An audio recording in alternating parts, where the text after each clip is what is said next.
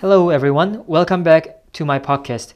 I interview Airbnb hosts every week from all over the world and ask questions that could be useful to other short term rental hosts.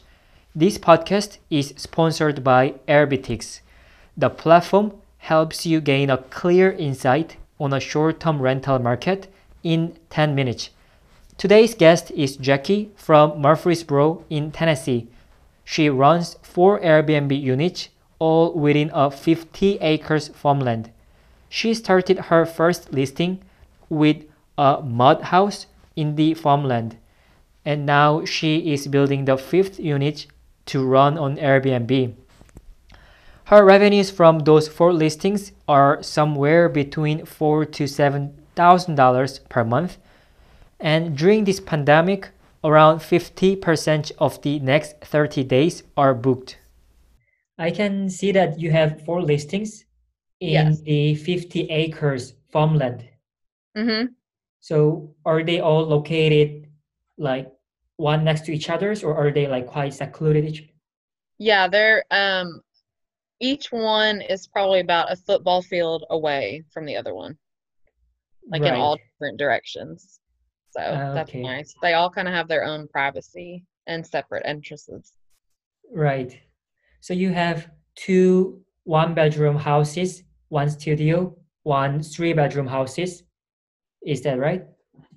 No, I don't have any three bedroom. I just have um a studio that's about 900 square feet, um, a tiny house that's about 500 square feet, and then another tiny house that's 300 square feet, and then the Hobbit house, which is made of mud.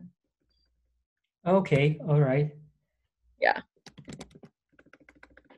So yeah, how did you get started? What was your motivation when you started your first rental? Well, the first rental was actually the mud house, and we actually just built that for fun. Uh, it was free to build. We used all the materials were from the land, so it's literally just made out of mud. And we weren't using it for anything after we got done. And as I put it on Airbnb as a joke, like, haha, this will be funny. And I think I had it priced at like $30, just like I said, as a joke. And people started booking it, and had no supplies. I had to go run and get an air mattress, and I was like, oh my gosh, I can't believe that this is actually happening. And then once I saw that, and mind you, this building does not have running water, it does not have a shower, it doesn't have a toilet, nothing, and people were still coming. So I said, wow, if I'm making money off of a mud hut, how good could I do with something else. And that's what started everything. How much did you charge per night for the mud house? The mud house I started, I think, at like 30 or $35, but now it's up to 100, and people are still book it like crazy. Wow. Yeah, I've never heard about mud house Airbnb. Is it yeah. like, have you ever seen any other houses doing the same concept? Um, I don't know if there's any other in Tennessee, but it's actually, if you the option under Airbnb like unique stays, Yep. it would be classified under Earthen Homes. So yeah, Interesting. And which yeah. year was it? That that I put it on. Yep. I think it was 2018 or 2007, end of 2017 or early 18. Right. And when did you decide to start the second house? Um, I would say very shortly after, probably a few months. Right. So, and then it just trickled. I was like, oh, I want to do more and more and more. Interesting. Okay. And what's your current situation with your rental? Because I can see that at least 50% of your calendars for next 30 days seems to be booked. Are they hmm real bookings? Are there available bookings? No, are they real bookings, or did you just Yeah. block it because of the pandemic? Oh no, they're real. Yeah, I don't block out dates. Right. So, okay, that's pretty nice considering the current situation, how about like how many of the cancellations did you get in past months?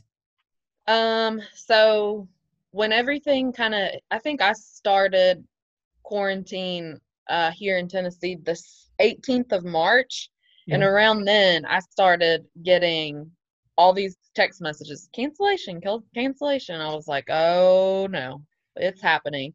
And then, I'm part of the Facebook, groups, and everyone is freaking out. So it scared me. Yeah. So March was actually still continued to be a pretty good month.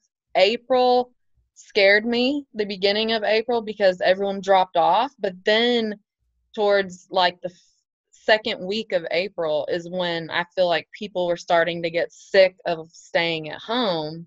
So they were like, hey, and there's also strategies that I use as far as writing. I changed all the titles to secluded and mentioned that we're on land and you wouldn't be near anyone, and that, I think that really, even just changing those words in the titles, I got so many more hits and like questions, and I just really tried to make the potential guests understand like I would take care of it and they're going to be safe out here, and there's so much, they can bring their kids and let them run and get energy out instead of being in your neighborhood stuck inside. You don't have a yard. So people really, it spiked up a lot, so I was very thankful for that. That's nice. That's good. When are your busiest month and when were your quietest month? I'll actually look at that. The months that you think are going to be terrible are your best months. So, like I would think out here, we have the pond and like just outdoor things to do. You would think the summer would be great, but this month or this year, my best month was February, and I think I brought in about $7,000 in February. From the 4 unit. Yes. Yep. Interesting. What do they usually come visit your place for Um, in February? so, um, I don't even remember what it was for. We are really close to the interstate, so I feel that we're a good stop as far as, oh, it's fast. I can get off the interstate. If I'm, in Florida and heading up northeast, I can just stop here. Or we have a lot of we're, 35, 40 minutes from Nashville, which is a great hotspot right now. Um, I think a lot of things like that just come into a good play with it. Right. Makes sense. Then what has been on occupancy rate during like the high season for you, which is February and like around that time? I think our occupancy rate was about 65%. 65. How about like during summer last year? Uh, I believe it was low 50s. Low 50s. All right. Hmm. So there isn't too much of the gap between the high season and the low season for you. Right, yeah. All right. And how do you do pricing? Um, as far as like my cleaning fee and everything like that. Um, the nightly fees, like how do you decide how much that's going to be cost on that night? So I do not do the smart pricing because I do not trust it. Right. So, I just kind of, I will maybe once a month go through Airbnb and type in, my location and look at what everyone else is doing.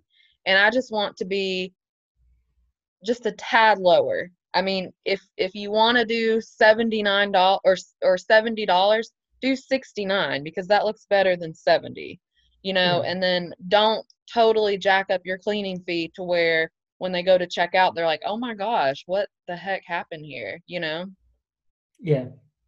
So, that's been I good. see. That's interesting. And what has been your revenue during, you've mentioned about February, but during like the typical months like November, October, or April? Um, I would say, let's see. So, uh, last, last May, we brought in 4,400. June was 5,300. July was 5,200.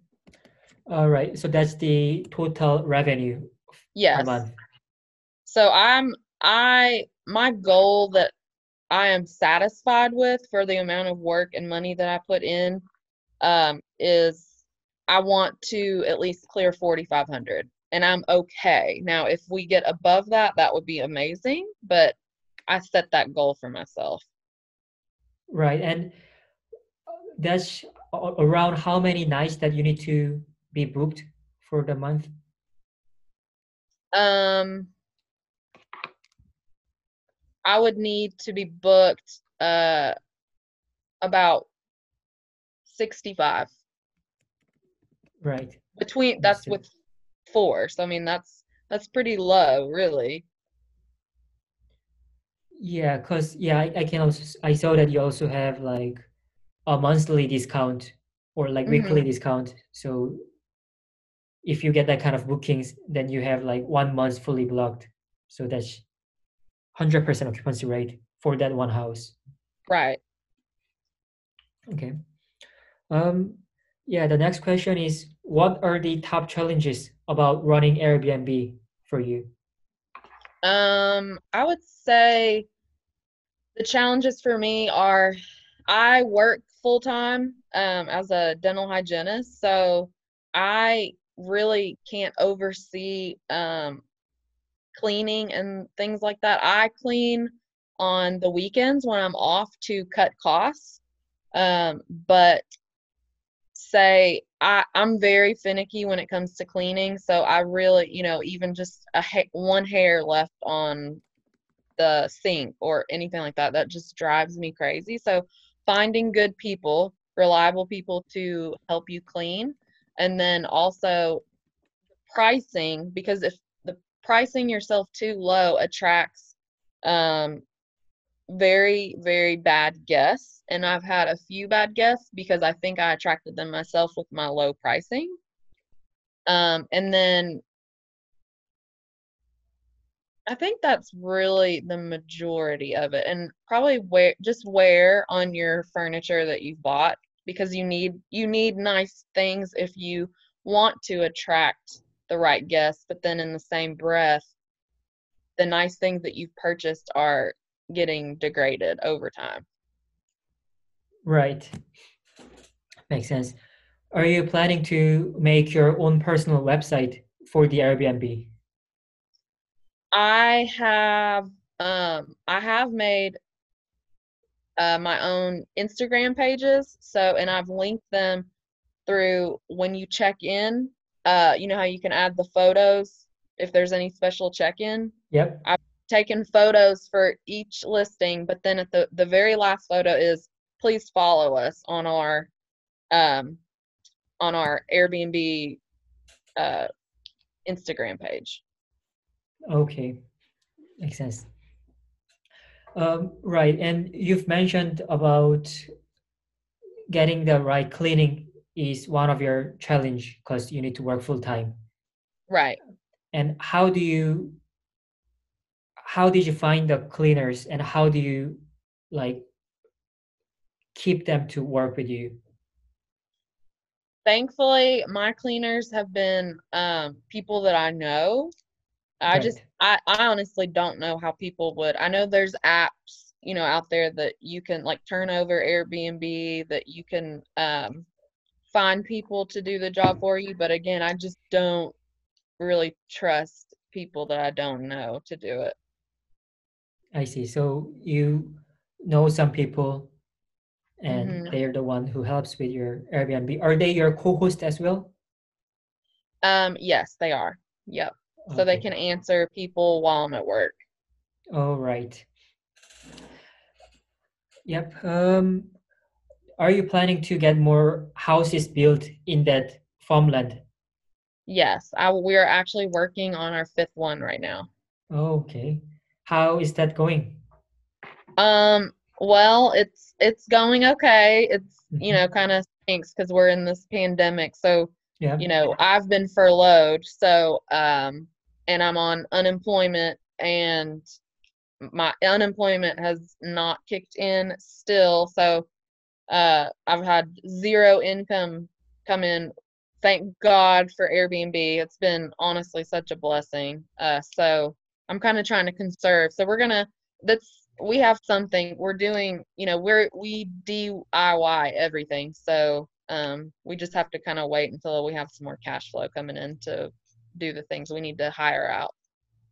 I see. Like paintings or Well, installing. yeah, we do all of that ourselves. So thankfully, also my husband is in construction, so we can do most of it. Really, it's just buying the supplies. So like buying the cabinets to install. We can do everything ourselves. Okay. We just need money. Mm. Right. All right. Thank you so much. You're It's actually welcome. Thank you. have a nice day. Bye bye. You too. Bye.